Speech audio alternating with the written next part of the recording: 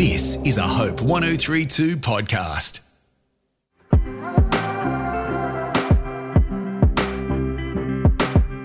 Hello there, I'm Ben McEachern, and I really want to let you know about a new podcast that I'm sure you're going to want to get into, the Psalm 23 podcast, out now at hopepodcast.com.au. This is exciting. Psalm 23 podcast does what it says in the title. It's all about the world's most famous psalm, like the Lord's Prayer podcast I was able to do with author and theologian David Honey. We are back in deep conversation. We've moved from the world's most famous prayer to the world's most famous psalm.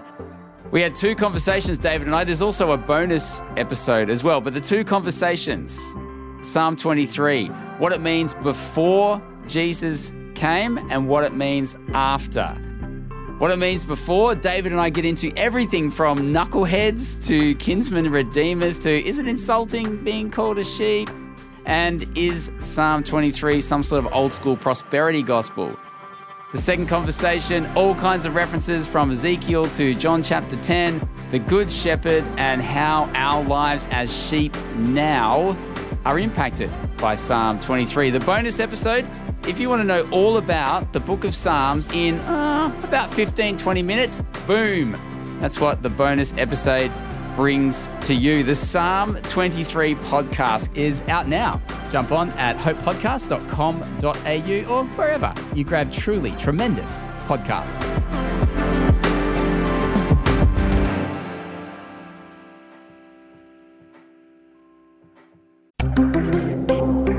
This is a Hope 1032 production. Thanks for listening.